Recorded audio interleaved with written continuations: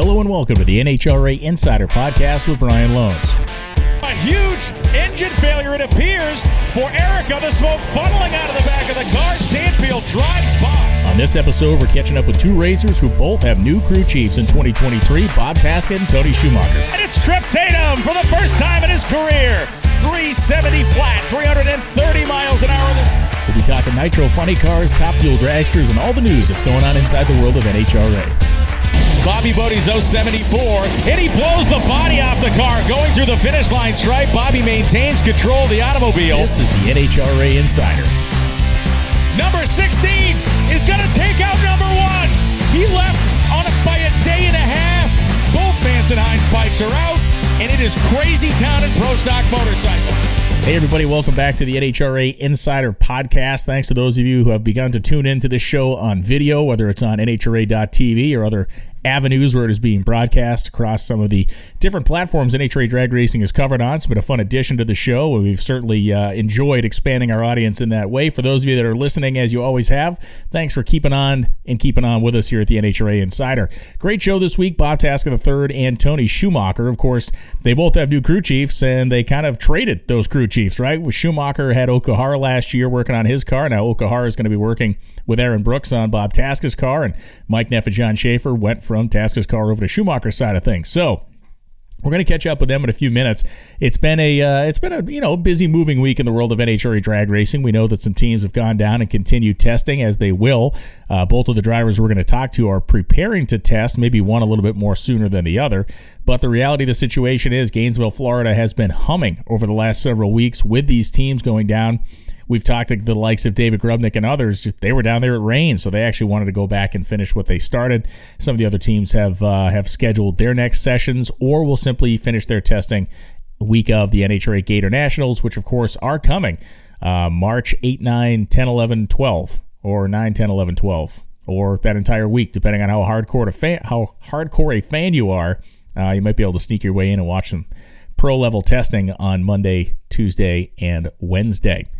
So when we talk about various stories that have come out over the course of this week, we now Skag Power Equipment been named the official power equipment of NHRA. It's a pretty cool thing that Skag has continued to invest in the sport. We'll talk to Tony Schumacher about that. Mike Guger, as I mentioned in the last show, been named crew chief for Buddy Hull's Top Fuel team, which is cool. And Doug Foley has enlisted the help of Lance Larson, and the Glenn Huzzer as well will be on that car when we see those two machines out this year.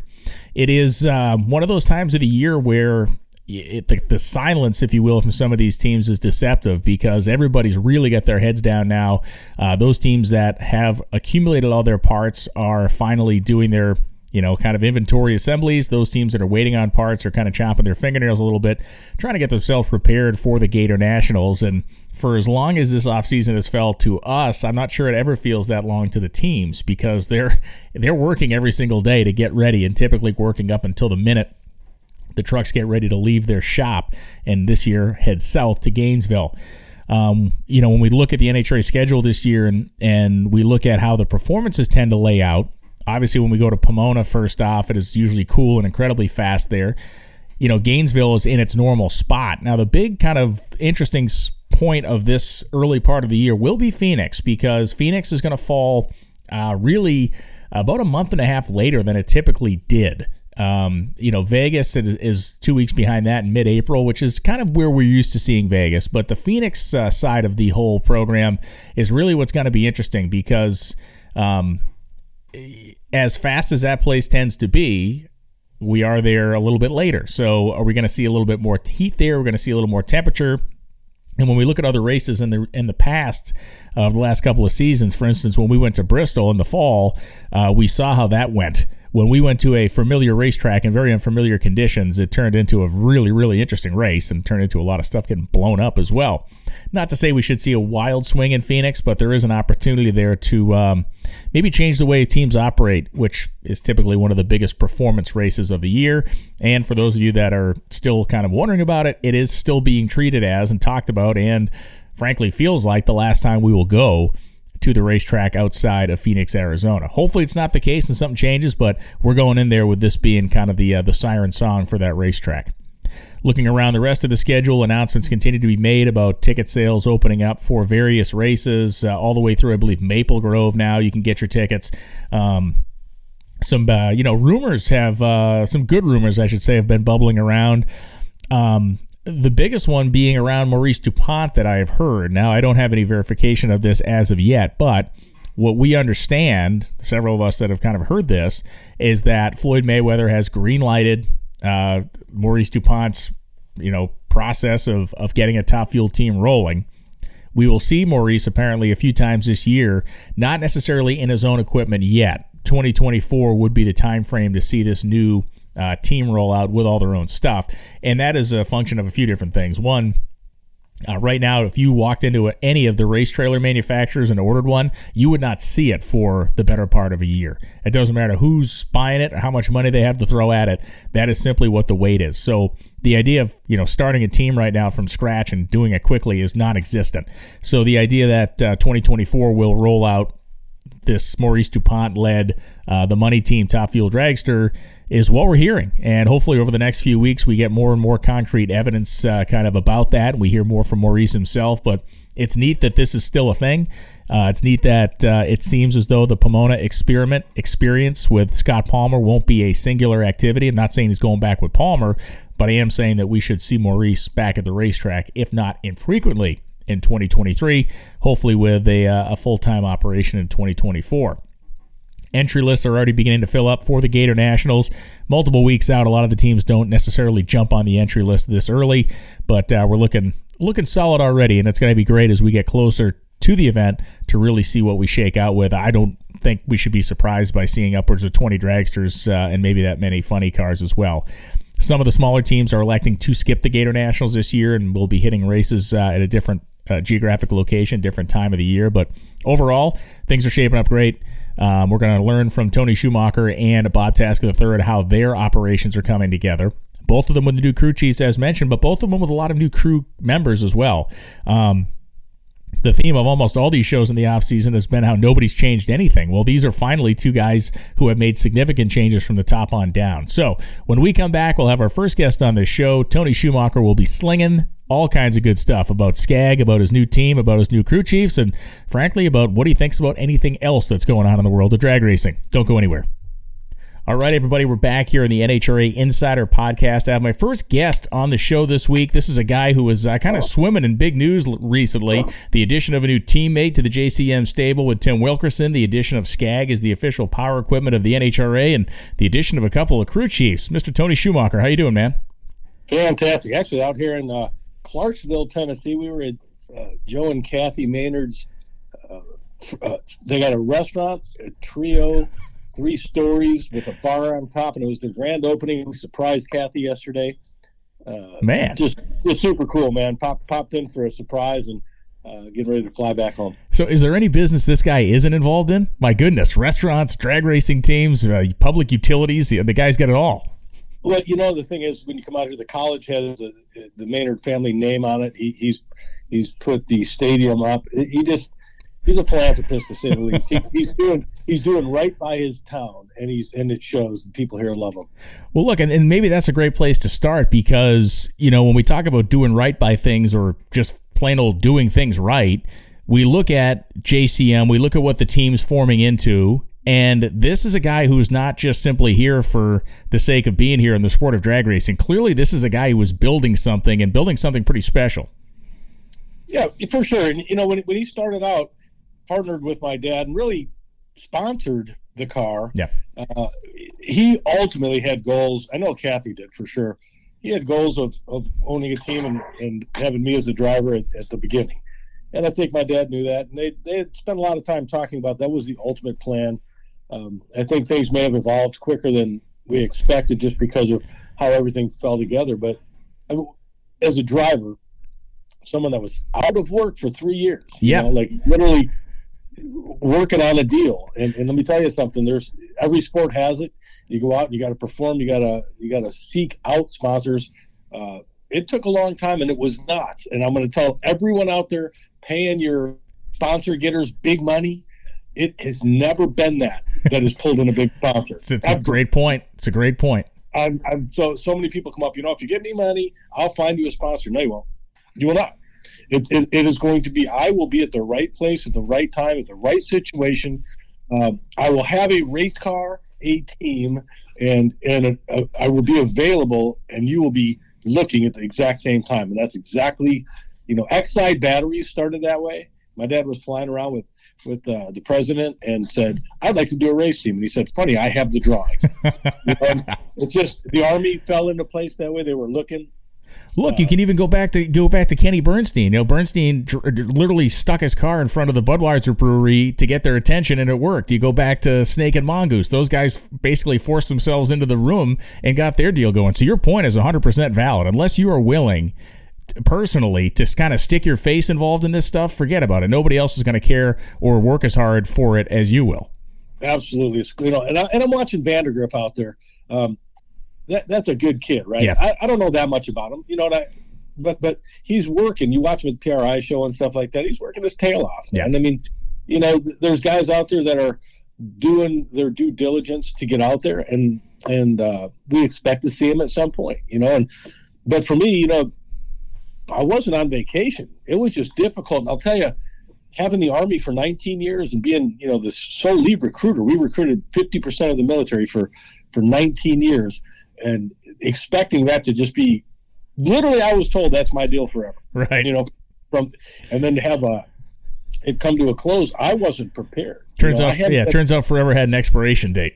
Yeah, apparently, yeah. My forever and their forever was totally different. But I hadn't been out seeking at all. We didn't want a name on the car. There was too many names on the car.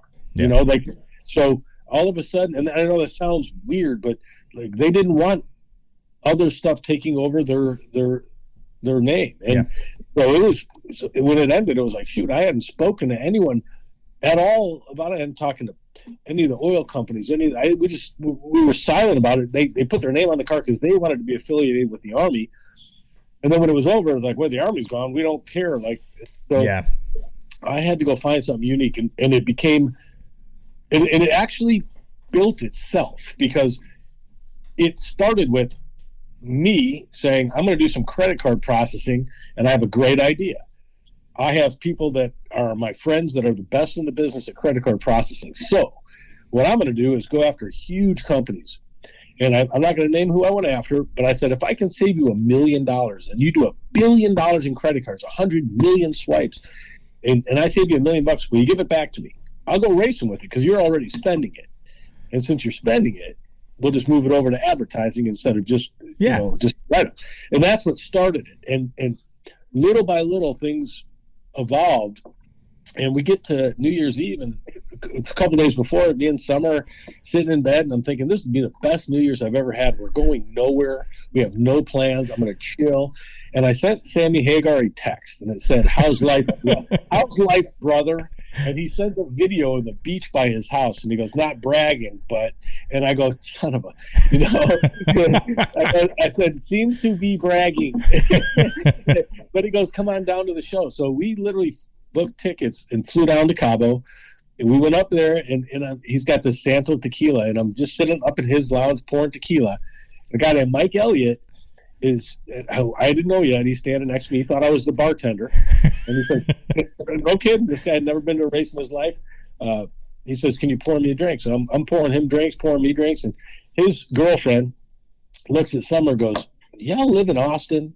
You've got 100 friends on Facebook that are the same. Get out of here. And I swear to God, I go, yeah, we do credit card processing. And he goes, well, I don't need credit card processing. I own the largest SCAG distribution center, one of the top two, and I need loans. And I go, okay. So we started working on that, became friends through our Rack Financial, our company. We started putting a loan program together to help them with what they were looking for.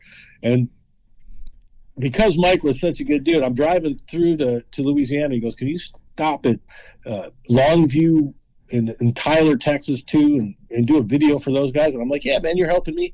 Yeah, sure. I'm sitting on a mower doing a video. Hey, this is Tony Schumacher. When you get to wherever the heck we were, Tyler, Texas, man, come and see. So I do that video, and then the guy that's the head of sales sees that video, and says, we need to get a car together. We already do a NASCAR, but, and a year goes by, and I'm thinking nothing's ever going to happen. And then we got to the point where we only needed 8 races. And I called them back and said, we need 8 races, guys, and I need this. And they said, absolutely. Wow. And this is how quick it happened. They said, we're in. They come do a tour. Second guys do a tour. The president, CEO, head of marketing comes and does a tour and says, 6 hours later after seeing our shop, they said, we're going to vote on it. But the CEO says, but I vote yes. Well, what are the other 5 going to do? Right. So we get this done, and then it falls apart. It falls apart. Because then they go, here's the 8 races we want. And Maynard already had picked 5 of those. Oh, no. And so Skag's like, well, why do I need to be in Vegas? There's not even grass, and little, like you got to think about that. So, yeah. So you go, shoot, man, this is going to be tougher than I thought. And you start, we ultimately made a car. Yeah. Where you couldn't really tell if it was a Maynard car, or you couldn't tell if it was both. And we gave them more races, and it worked out. But they were still like, okay, this is new to us. We've never done it. And then Maria, who is the head of marketing and engineering, she's never been to a race, and she was kind of possibly a naysayer. Yeah, sure. She was skeptical. Skeptical. She's like, put her money somewhere else. She comes to Bristol.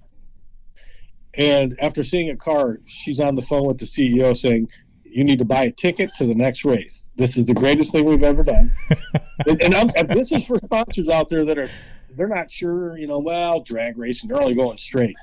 This is, a lady from Mayville, Wisconsin, who builds the best mowers in the world, but that's what they do, and they've never been to a drag race before. Been to dirt track all day long because everyone in there is dirt track in those little towns. She comes to a race, and she calls. So we start planning on Norwalk, Ohio. Okay. And Randy Glady, and he's going to bring Scott. He's going to bring the CFO. They get there, and you've been in Norwalk. It's kind of mellow in the morning. We're walking around. It's 104,000 degrees. Right. And we're walking around there before we had started cars, and he sees the Skag interactive area, and he looks at me and says, "So it'd be better if you." Instead of having 4 different cars throughout the year, if you just had one. I said, yeah, it'd be much better. Like we were the Army car, forces, and name it. I'm like, oh, this is, you want to be known as that guy. And he goes, well, we'll do it. We'll do the whole car. He goes, I'll buy it if I have to. He goes, this is the greatest thing I've ever seen. So wow, we hadn't started the cars yet. We hadn't made runs yet. It was just. Yeah, it was the calm before the storm, and the guy was already blown away. Yep, and literally that's how it happened. It was, it was insane. So when it came to it, I'm trying to explain that we put a team together a little quick. Yeah. We don't all have the new parts and pieces, but this is not how life's going to be. We're going to regroup by the end of the year, and that's what we did. Once that happened, we started thinking, okay, we're going to have a budget to race. We need new cars. We need new parts. You can't get new trailers, and it's hard to get new parts. Oh, it's a year plus, right? It's like a year plus to get anything. To get anything. And, you can have a guy that can make a good crank, but he's got to find a guy who makes polish, can polish. And it just goes down the line, and everything's behind. So we kind of got cranking on it. We're a little behind now, but, I've always been we've never failed to make it there. Right. We may be a week later than everyone else testing because they had their parts last year. Yeah. They got enough stuff, and we threw everything in the garbage and started with nothing. But I'd rather throw everything in the garbage and start with nothing than start with a bunch of stuff that's going to set us back a week when we destroy it. Yeah, and listen, the patchwork thing, as you well know, the patchwork thing doesn't work. It doesn't work. Not in drag racing, not anywhere. Unless you're going to be consistent across the board with what you do and what you're working with, you might as well forget about it. It just isn't going to work. No, we wheel stood that car up, and by the way, I almost brought that car down safe. I want you to know that. I had that thing. Listen, we made a hero out of you because you look like a hero. The super slow-mo, you're leaning into the throttle trying to set it down. It's insane. It was unbelievable. They just come down so fast at the end, and it's like it can be just you blip off that throttle and it just smacks it down. And I knew it. I went around the corner and NHRA said, no, it's straight. And I said, it is not straight. I landed that. I'm telling you right now. Cut it in half. And it may look okay, but I was on the ride. So, but when we took the spare car out, and the engine was not in the same place. It wasn't the same car. It wasn't a backup car. It was 3 cars welded together. And, I was like, at that point, I couldn't drive it because the steering wheel was way back towards me. And we need the right stuff, and I respect, I got to say this, I respect the guys that are out there doing it without all the right parts, without the big budgets, because it is difficult. It is hard to make things fit in areas that don't fit, and you got to do that to get to the start line, put on a show, but heck, Zip, man, we got the right guys. Yeah. John Schaefer, you got each guy on that team. They're getting along. They're staying after when they're done working. They're playing a little hockey in the shop. I mean, they just, these guys are in a little dreamland right now. It's like watching the movie Miracle form, And I love it because, they're starting to they're bonding already, and their goals and their hopes and their dreams are, beautiful. They know what they should expect out of this team. And that camaraderie deal is super important. We talk about it a lot here with different crew chiefs and stuff, but from your perspective, you've been around the sport long enough and been with enough teams, you know that the ones that are successful, even it sometimes can supersede talent to a degree. If you have a group of people, even if they are not the most elite talented guys, if they are a good unit, they will succeed in the end. And sometimes they'll outperform more talented people that don't have that relationship. Yeah, 1,000%. That happens quite a bit, man. I've been fortunate to be part of some teams that were pretty bonded. So, and I've been fortunate to be part of teams that at the very end stood there and, both sides. I stood there and watched the greatest runs in history on both sides. I've gotten beat, and people always ask me, what's the ones you remember the most? I think the ones you remember the most, obviously, everyone wants to say the run. Right. But I equally remember getting beat by Brandon Bernstein and making, Antron the champ, right? Yeah. I mean, yeah. So those are, and I remember standing there and watching Antron, and I remember feeling blessed for him, like it was a great moment because he had, those are funny ones because he had driven so well all year long. Yes, he had. And then you get to the end and you burn yourself, you literally burn his fingers and you're out. And it comes down to me getting beat, and truthfully, that has nothing to do with it. That's only the last little, right? Yeah. It's all the rounds he won difficultly that put him in the position for that last round to be so important. Well, it's like you're watching the World Series. The guy that makes the final out of the World Series at the plate is not the guy who lost the World Series, right? It's just it always seems like it. Yeah. I mean, watching that football game. You make a penalty at the end and you see him with his head down, but seriously, everyone in the world knows it was a BS penalty, and everyone in the world knows that there were 1,000 things before that happened, but you still look at that guy. Yeah, you're right.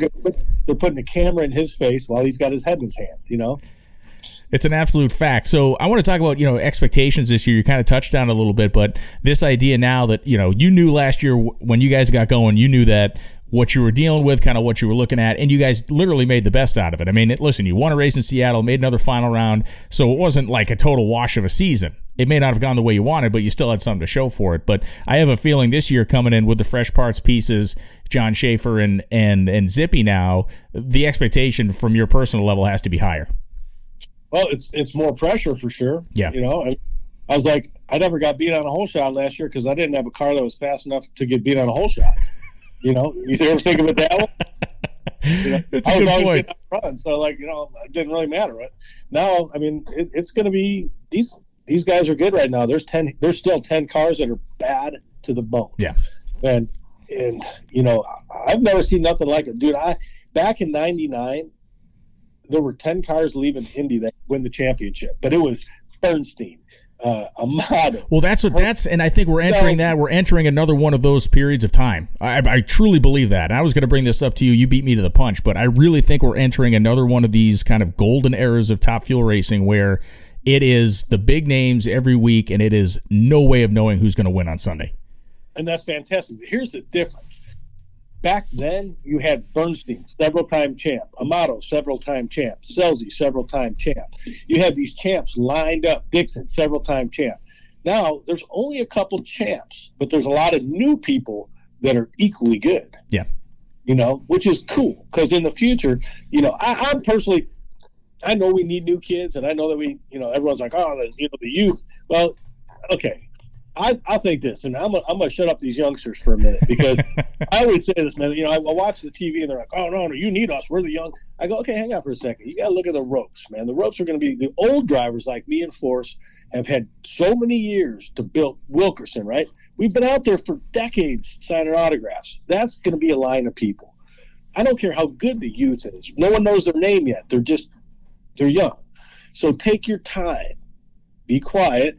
Stand at the ropes and sign all day, because in 10 years you're going to be huge, right? Let that shit happen.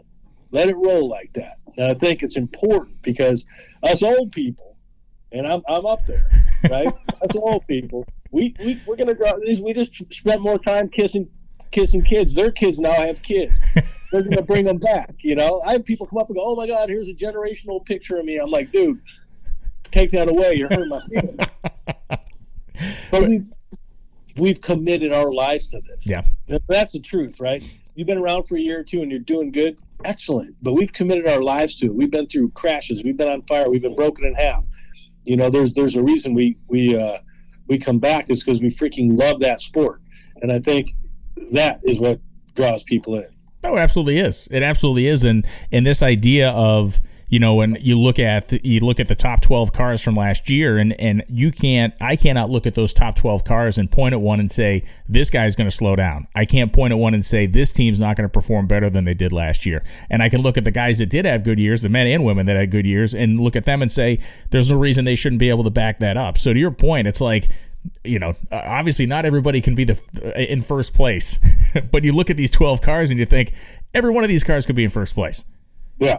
And if I was, and I don't have a plan, but NHRA having what they have in Top Fuel, Funny Car is probably the same, but having what they have in Top Fuel, I would be throwing specialty races this particular year, just in a random, and I'd come up with something. And I'm just one dude sitting here thinking about it as we speak, but it's been a long time since you've had the level of talent and cars and how close the races are going to be with big money sponsors and guys out there doing it themselves that still run good, right? Yeah. All this stuff. So come up with something that makes people turn the TV on to see what happened that particular time. Oh, absolutely. Absolutely. We got our call outs again, which are great, but listen, I've been loudly internally lobbying for the Funny Car versus Top Fuel shootout to happen again, because to me that was the all-time greatest specialty race we ever had. I think that thing was just so cool back in the day. It was cool until you saw a Funny Car turn sideways to the left. Because you got to remember, they hit the gas first, right? So yeah. When they get out and spin the tires, and we're like a little dart jerking through them. So good times, man. I remember. I tell Tony P. I had a 002 light on him. I think I just left when he left. I just left off down. If he has a good light, you have a good light, because you just leave off him. Oh, that's great. So, hey, let's talk a little bit about Funny Cars. And, Tim Wilkerson, you have a teammate now, as Tim's going to be wearing those JCM and Skag colors, as well as the Levi Rain Shelp colors this year. But how about just kind of a really neat thing? And again, we go back to what JCM Racing's turning into, what Joe and Kathy are doing with this team, and what a great way to round it out with an experienced veteran like Wilkerson. Yeah, and he's kind-hearted, and I think that last night we had one of the future drivers with us. He runs the stock car class, and we're going to help teach them. Yeah. And trust me, I'm telling you right now, there's guys out there that run Super Comp, Super Gas, Super Stock, all of them that are probably smarter by far at racing than I am. Those guys got to know, the ones that win, they know every inch of that racetrack, how tall the lights are, how yes. everything about them. And they asked me, they said, give me one thing if you had to teach people. I said, stage like a machine. Yeah. But that's only one thing. And people want to put the reaction time, and I've said this for 10 years, it's all about the lights. Bullshit. We can hit the light quick. We're real good at that. And there's people that are better, and there's people that are consistent and all that. Driving a car straight. Yeah. Our car is a live axle. So if you take a steer and you steer it to the left, you put the weight on the right rear tire. If you steer it to the right, you put the weight on the left rear. The more you do that, the less percentage of tire you have on that car, on that ground. And then it's very hard comprehend in your mind.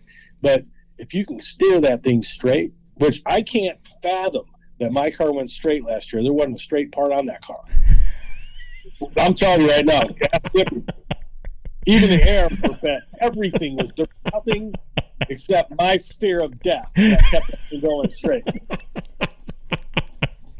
You know, my white knuckles, right? Yeah, but that's one of the great points and the things that real hardcore fans understand about the sport is it's all in those subtleties, right? It's all in the minutia in drag racing. As loud and as angry as these cars are, when it comes down to it, it is a sport of incredible detail.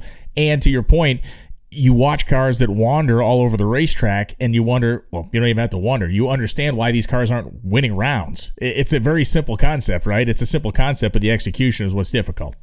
It is incredibly hard to do it. And I think you can't teach it either. If you watch someone that's all over the place and you go, hey, I got an idea, go straighter. Okay. I mean, I can tell people that, and telling them how to do it is also difficult because I'm not exactly sure. I do it, like Force. When Force was on, we had a great chat. When he was kind of wiggling around there and people were wondering, I said, you know what the thing is? My opinion, you're so damn good. And you've done it for so long with the same headers that when the new headers are making a move, you're doing exactly what the old headers wanted. Yeah. But to tell yourself, to retrain yourself, and this is important, it is harder for a guy like me or John Force or Coletta that has made tens of thousands of laps than it is for a new guy who goes, wow, the thing turned, so I just did this. Yeah, well, it's because you guys have developed that muscle memory. You've developed those instincts. You've developed every iota of your body has effectively trained itself as to what to do when A happens. I do B. Well, when all of a sudden when A is different than what it used to be, then B is not going to work anymore. Yeah, Langdon was a great example for me. If you go back to the beginning and you start looking at pedal contests, I didn't lose them at the beginning ever. Well, later in life, last 10 years, I get smoked. And I started to slow down and watch Langdon. He would stop after the car would leave, smoke the tires, and he'd stop. Just pause. And I'm like, God, how do you do that? So you should go, my theory is you're supposed to go burp, burp, and then stop. But he was stopping after the first one. So I forced myself to learn from someone else, and it has done fantastic for me. Sometimes you got to realize the car's RPM so much faster. The new blowers are so much better. Yeah. And your old way, which worked forever, it ain't going to work no more. And you got to pay attention, and one of the things was great about having Zippy a couple of years ago was that he was a driver. Yeah. He could look at what I was doing and go, have you tried this? And you go, well, shit, I've never had a crew chief that drove that had any talent and could say to me, right. You know what I mean? Like, you literally said, well, it seems like your pedal's out too far. He looked at me and goes, your pedal's out too far. He goes, it looks like you're blipping off the throttle 3 times on the run. Are you afraid? I go, I don't think I'm afraid. Maybe I'm afraid. That's kind of scary. He goes, no, let's look. Get in the car, push the pedal down. He goes, the pedal's too far away. Like, you're holding the throttle open with your toes. So anytime there's a little bump, it's stupid little things, but that's the difference, and it just little whoops, and it just goes up and down, and it makes your foot kind of up and down, and you come off the gas a little bit, but that can't be good for the car. No, the motor's going to hate that. Eventually, it's really going to hate it. Yeah. So, one of the things I want to touch on before I let you go is the fact that you're an Austin, Texas guy, of course, and have been for years, but you spent a lot of your life up there in the greater Chicagoland area, and we're going back there this year. So I'm guessing the ticket requests will be flowing in when we go back to Route 66 this year. Absolutely. People are already requesting it. No big thing. I literally ordered Portillo's hot dogs. I have them shipped to the house. They get delivered tomorrow. So they say, by the way, I'm not sponsored by Portillo's. I couldn't care less. I mean, I met the owner once. You can order Portillo's hot dogs, a Chicago-style hot dog. They ship them in a box with literally instructions on how to make the perfect. I make them at home, and they're outstanding. So, Portillo's, Mr. Portillo, send them to my house, Austin, Texas. You can look me up. And the beefs. So I am looking forward to going back there. I showed Summer a picture of the racetrack, and it's unlike anything we've seen. It's a gorgeous stadium. I pray to God we can fill it. Oh, yeah. Because after being gone for long, sometimes I get nervous that people just forget about it. But I hope we fill it, because for Skag Power Equipment, Mayville, Wisconsin's their closest race, and I know that all their employees are already scheduled in buses to come down. Awesome. They're going to see it for the first time. We did a throttle whack, in their parking lot at their picnic, but there's nothing like the first time you see a fuel car. And seeing it in Chicago and Joliet, when you do that burnout and it's kind of got nowhere for that air to go. Oh, yeah. And it just hovers in that dome. It's pretty badass. Oh, it's totally awesome. And the place, like you said, I mean, I have a really good feeling. I know that, just internally we're hearing that the pre-sale of tickets to this event are already flying. So there is already good signs coming that this race is going to be a banger for sure. Excellent. Well, Tony, thank you very much for taking some time today. It's always great to catch up with you. I look forward to following along the testing progress as you and your new crew with your new parts get out on the racetrack. And what became of the spaghetti top fueler that you drove last year? Do you guys still have it tucked in the corner somewhere, or does somebody else own that thing now? Shoot, no, I think it's sitting next to the trailer. They walk out and giggle every time they see it. Hey, man, always good to catch up with you. Thanks for taking some time. All right, see you. When we come back, it'll be time to catch up with Bob Tasca III. Don't go anywhere.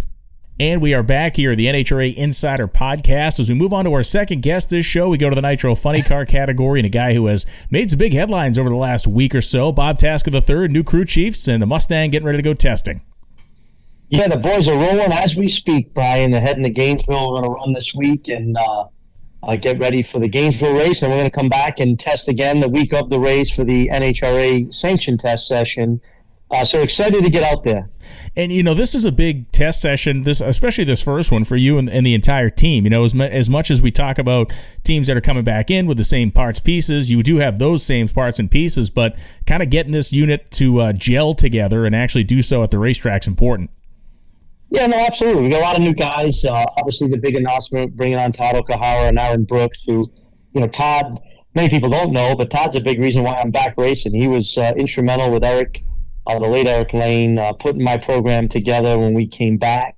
I've always really wanted to work with Todd. I got a lot of respect for him, and he's got some funny car experience. It's been a few years. I just reminded him. I said, Todd, the motor's in front of me, not behind me. Stop laughing. But Todd got a lot of experience out there. Aaron, I've never worked with Aaron until obviously recently. He was at Pomona for our last race. Learning some of our strategy. And the more I've gotten to know Aaron and work with Aaron, the more I like Aaron. I mean, I love how he thinks. He's an aggressive guy. And it's exactly what I think this program needs. I mean, the bottom line is we had a great car, great team. But the truth is, when it mattered, the car didn't win. Yeah. And that's just the harsh reality. We didn't do good on cool tracks in the early part of the year. Didn't do good on cool tracks in the late part of the year. And the bottom line is, the last time I checked, you got to do good in the late part of the year to win the championship. So to some degree, I think it was a change to my program that needed to happen. We're going to try not to screw up what we did through the summer, because clearly this thing is one of the best cars in the world on the hot tracks, and we got a lot of good data on that. But on the cool tracks where my car needed to pick up, it simply didn't do it. So I love the chemistry between Todd and Aaron. I've never really had two real crew chiefs, to be quite frank with you. I had people that made a decision, and if the person said paint the car pink, they'd go paint it pink. Yeah. I mean, that's just the way it was. And in this example, you got two strong personalities that are going to definitely have a lot of input on the setup, and we'll go from there. What I think is great about both of those guys is that they are both kind of, walk softly, carry big stick guys, right? They don't, their results speak for themselves. Aaron Brooks and Todd Okahara are never going to be found in a screaming contest with anybody, but at the same time, historically, they have always had really fast race cars. And like you said, the idea that this is going to be a car that will push when it needs to be pushed, I think is really cool. And I do like this idea of these two guys working together, because reputationally, it's great. I'm not sure anybody has worked on as many nitro cars over the last 5 to 10 years as Aaron Brooks. He's had his hands in everything, including that McIntyre family car, which let's not discount that. I mean, that's a great family operation out of Ohio, and he has really helped them excel for what they have to work with. That is a very fast car. Yeah, no, they've never worked together. And, you never know if the chemistry is going to be right when you make these decisions. But I've gotten incredible texts from Todd and Aaron separately. They really have gelled, and they bring a great skill set. They bring a great perspective between the two of them. And you're right what you said. I needed some guys with a big stick to go out when it matters and push this car. And that's exactly what I expect these guys to do. And we'll see. Now I'm laughing. I'm looking at the forecast, Brian. 90 degrees every day this week in Gainesville. So I'm not going to have the opportunity to find out how big that stick is this week, anyways. With the track going to probably be in the 120 plus range. But the truth is, it's going to be exciting. And I said to these guys, I said, fellas, I want you to know something. I'm excited for you two. Yeah. I'm excited for you two. This is a huge opportunity. I don't know the last time I was this excited about getting in the car with a new group of guys. And we're going to have some fun. We're going to, obviously take our licks along the way. We're going to learn as we go. But I think we're going to hit the ground running. And I really think you're going to see this Motorcraft PPG Mustang pick up when it needs to.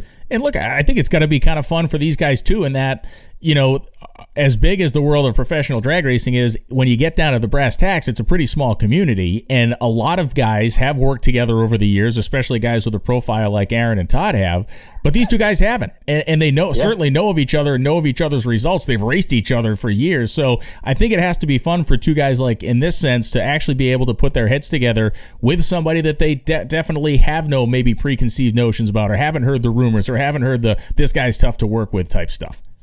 Yeah, and the other thing that's been very beneficial, I mean, they brought together an incredibly talented group of guys on this car. So it always goes back to the crew. And Todd brought his brother Scott on, and it's going to be good. I tell you, I feel really excited about what we've done. The changes that we made. We got a great baseline. We got all the parts and pieces. Aaron laughed at me. He goes, Bob, I can't believe how many sets of heads you have. I can't, I saw the blocks. I'm like, are those bad? They're like, no, they're all good. They're like, oh my God. He goes, you have, the parts and pieces that I haven't seen since the Morgan Lucas days when he was racing. Yeah. And he goes, this is going to be fun. And, one run at a time. We're going to test a lot. We got this week. We got the week of the race. So this car will have 20 runs on it before we pull into Friday. And that's great. And listen, like you said, the bread and butter of that car last year was the hot weather racetracks, and effectively you're going to be able to verify that you guys still have a good handle on that setup this week. So, there's value in all of it. I want to switch gears a little bit, because recently you had an experience that very few drag racers ever get to have, which is hanging out with Formula One drivers. So Ford obviously has announced that they're going to be entering the world of Formula One racing. You were there when the announcement was made, and talk a little bit about this, and tell the story about you explaining what you drove to your Formula One now teammate. Yeah, so I said to Max, I said, there's only one person here faster than you. And they're looking around, right? They're saying, who's here? I said, well, it's me. I said, he goes, well, how fast do you go? And hey, listen, it was great to be a part of it. It's a completely different world, Brian. Like I stood in an event. It was like the announcement that NHRA was, going to go global. It was like a gigantic event, and it's like this was one team announcing their wrap design for 2023. I'm like, oh my God! Like there's 500-600 people here. There's PR and news from around the world, and we're literally looking at the color of the car for 2023. So it was quite a spectacle. Obviously, huge news for Ford to get back involved. There's a big electrification play, because in 2026 it goes to like a 50-50 engine battery, and Ford is going to take a big role in the EV engineering, and it doesn't actually happen until 2026, so you won't see any Ford logos on the car until then, because it takes that long to build the technology. But no, it was cool. I don't know how many F1 races I'm gonna get to go to, but it's a whole nother world, I can tell you. The funny thing is, I couldn't believe how big the car was. Like, it was wide, and a Formula One car is a big car in person. Hey, listen, I wouldn't mind getting behind the wheel of one and have a little fun, but You won't see me in a Formula One car anytime soon. I can tell you that much. My understanding, and this comes from Tony Pedregon, he had told me about your experience with Max Verstappen at that event. But my understanding is once he got a picture in his head, he said something like, "Oh, the car that shoots fire out of the exhaust." Yeah, that's how they know what we do. But anyways, it was a great event. It's exciting to have Ford part of it, and great exposure for them. It's going to be great exposure for the U.S. I think there's 3 races. They're talking about 4 races in the U.S. And it was a lot of fun to be part of it. No, it really is, and it was a neat to be able to have some NHRA kind of eyeballs in the room for that entire experience. And look, I think if we look at what Ford's doing on a racing level across the board, it's pretty impressive. I mean, Jim Farley, who runs the company there, is obviously a racer himself, and I know you know him very well. But you can't tell me that kind of leadership doesn't help the world of motorsports, and especially their involvement, whether it's NHRA, whether it's F1. I mean, that comes from the top down. Oh, absolutely. I mean, Jim has brought such a positive impact to motorsports within the company. He values the impact that we have, emotionally connecting to our customers, our fans, and then how to use motorsports internally in the company. I mean, you can see what they're doing with the electric Cobra Jet Mustang. That's coming back in 23. Nice. They've made a lot of advancements in that engineering, aerodynamics, what they learned with even nitro funny cars, and how that plays in a big way in the EV world now. So now Jim's been fantastic, and this is just going to be a great investment for Ford globally. And listen, to kind of keep on the same subject, your dad recently went into a Hall of Fame, correct? Yeah, it was awesome. I tell you, it's the highest honor you can get as a Ford dealer, to be inducted into the Ford Hall of Fame. And it was just last week at their top 100 meeting that he got inducted. So it was a great honor, really for our whole family. My father's countless hours that he's dedicated to the company on different committees, whether it's product or dealer relations, etc. The Tasca family and the Ford family, we go way, way back, and it was a great honor to see my father get. Yeah, no, it's a really cool kind of legacy thing to be involved in, for sure. And we switch gears back to kind of the Nitro Funny Car here, and as you get ready to come into testing, when everybody's able to kind of do that review, that mental review, and you look and you saw obviously trending performance-wise, beginning, middle, and end, where you were good and where you weren't. But on that people front of it, how much do you learn year to year as far as even leadership characteristics within your own team? Like, are there things that you take out of every season and go, okay, I'm going to try to do more of this or less of that when it comes to even the people involved in the operation? Yeah, there is. I mean, truthfully, I want to focus on driving. Yeah. That's the biggest impact I can have on the team, is do my job behind the wheel. I really don't micromanage the crew chiefs. At the end of the day, they get paid the big bucks to go make those decisions. Yep. There are things that I can bring to the equation, like routine and process and checklists and things that I see when I'm out at the car and the crew chiefs are looking at computers. So there'll definitely be some things that I bring to the equation. But running the team and making those final calls, you got to leave that up to the crew chiefs. Yeah. And again, let me focus on, I've always said a driver's got to do 3 things. We got to leave on time, we got to keep the car in the center of the track, and then we got to stop it, right? Yeah. So those 3 things are pretty important. And I take a lot of pride on car, something that maybe it's a lost art, but car control, like, keeping the car in the center of the groove, knowing when to step off the throttle to pedal it. I mean, those are things that over time and experience, you can only learn 3 seconds at a clip, right? Yeah. So that's where I think I can, really help the team on that front, and help Joe. I mean, there's no question there's going to be a little bit of time. A lot of new guys on my team, and we got to progress. It's progress. Find our own little rhythm and routine, but we'll get there. We're all experienced. We got a lot of years. There's no rookies on this team, and we're fully focused on picking up where we left off in 22 and improving. Is it fair to say that this year in Funny Car, during the good weather months, whether we're talking early or late season, if you don't have a car that's capable of running 85 or better, that you're at a huge disadvantage? Now, I'm not talking about middle of the summer, but I'm talking about spring and fall. it's game over. Like last year, I don't think I won a round the first 5 races. I mean, that just tells you what my end of the year was going to look like. Right now, can you fix it?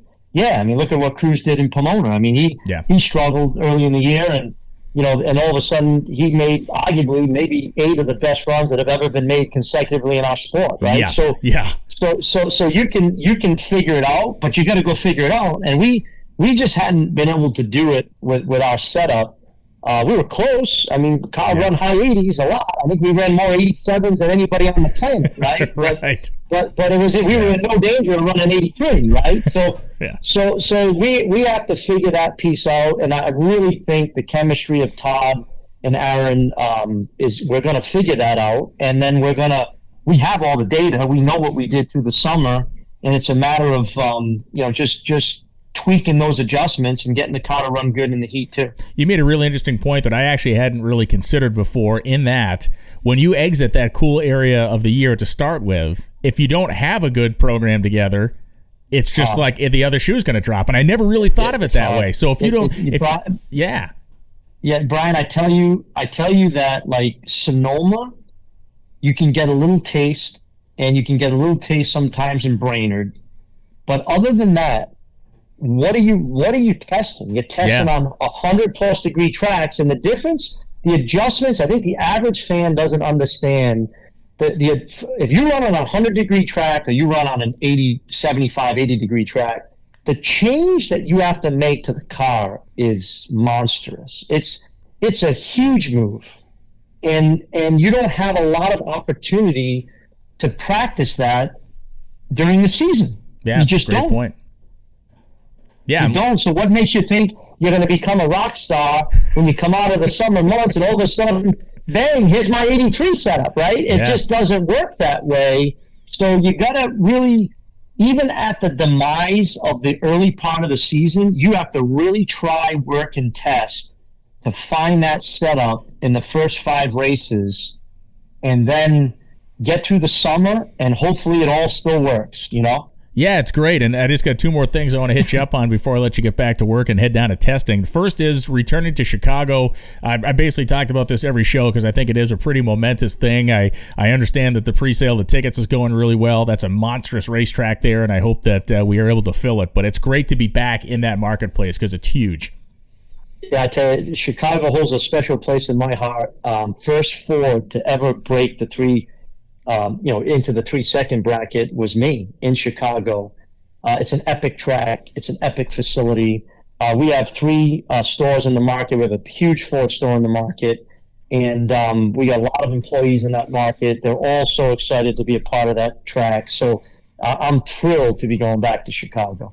And the last thing is the Mission Foods Too Fast, Too Tasty program that we have, which will be contested at 12 regular season races. The first one will be at Phoenix, and people who haven't heard about it, the explanation is really simple. The semifinalists from the previous race during qualifying sessions 2 and 3 or 3 and 4 will effectively have their own race within a race for a purse of, I believe it's $15,000 and points. So this is actually something that could have some implications, and as we've been talking about this conversation here, being aggressive is going to be the way you win money and points during this thing. I think it's fantastic. I think it's a great idea. It's going to add a whole bunch of drama to the TV show. It's going to add a whole bunch of drama to the pits. I mean, you're going to be trying to qualify, possibly. You're going to be trying to win a race. There's going to be so much going on Saturday now. Yeah. For those 4 cars. That's going to add a lot of excitement. So, hey, listen, you just want to be one of those 4 cars, right? That's going to be the goal. That's it. A couple extra bucks in your pocket and maybe some championship points as well. Bob, thanks for taking some time, man. Best of luck on testing this week. It's been fun to catch up with teams as they've either been going or coming back. And, this is that time of the year. It's hope springs eternal for everybody, and I hope you get off on the right foot. Hey, thank you very much, Brian. Look forward to seeing you soon. Bye. When we come back, I'll close up this episode of the NHRA Insider. Stick with us. And we are back here at the NHRA Insider Podcast. The final segment of the show as we get ready to kind of get 1 week closer to the NHRA Gator Nationals and what, of course, feels like the longest offseason in drag racing history. We are getting close, and these teams, you can hear it in Bob Tasca's voice, you can hear it in Tony Schumacher's voice. The idea, the excitement, and certainly the anticipation of actually getting on the racetrack is a big deal. Many teams, as we've heard over the last couple of weeks, are testing twice this offseason, and there is a good handful they're only going to test once. Caps told us that he's only going to run the pre-race test session, but the likes of the Colettas have been out. Obviously, the Force Cars have been out and others, so it's kind of fun to hear these results trickle out of Gainesville, Florida, where everybody has been hitting it very hard. There were some rumors of teams potentially going out west to test at places like Las Vegas, but it does seem that everybody has gravitated to Gainesville, which only really makes sense because the first race will be contested there anyway. We'll be back next week with more guests and more inside scoops here in the world of NHRA Camping World Drag Racing. We're getting close, folks. The Emily Oil NHRA Gator Nationals are on the way, and day by day we get one day closer to the Baby Gators as well, the Lucas Oil Drag Racing Series event that leads us into that pre-race test session at Gainesville. You can check out NHRA.com for all the latest breaking news around the sport. New names, new sponsors, new drivers, and a whole bunch of big fun is on the way. Thanks for watching. I'm Brian Lones, and I'll be back again next week with another episode of the NHRA Insider.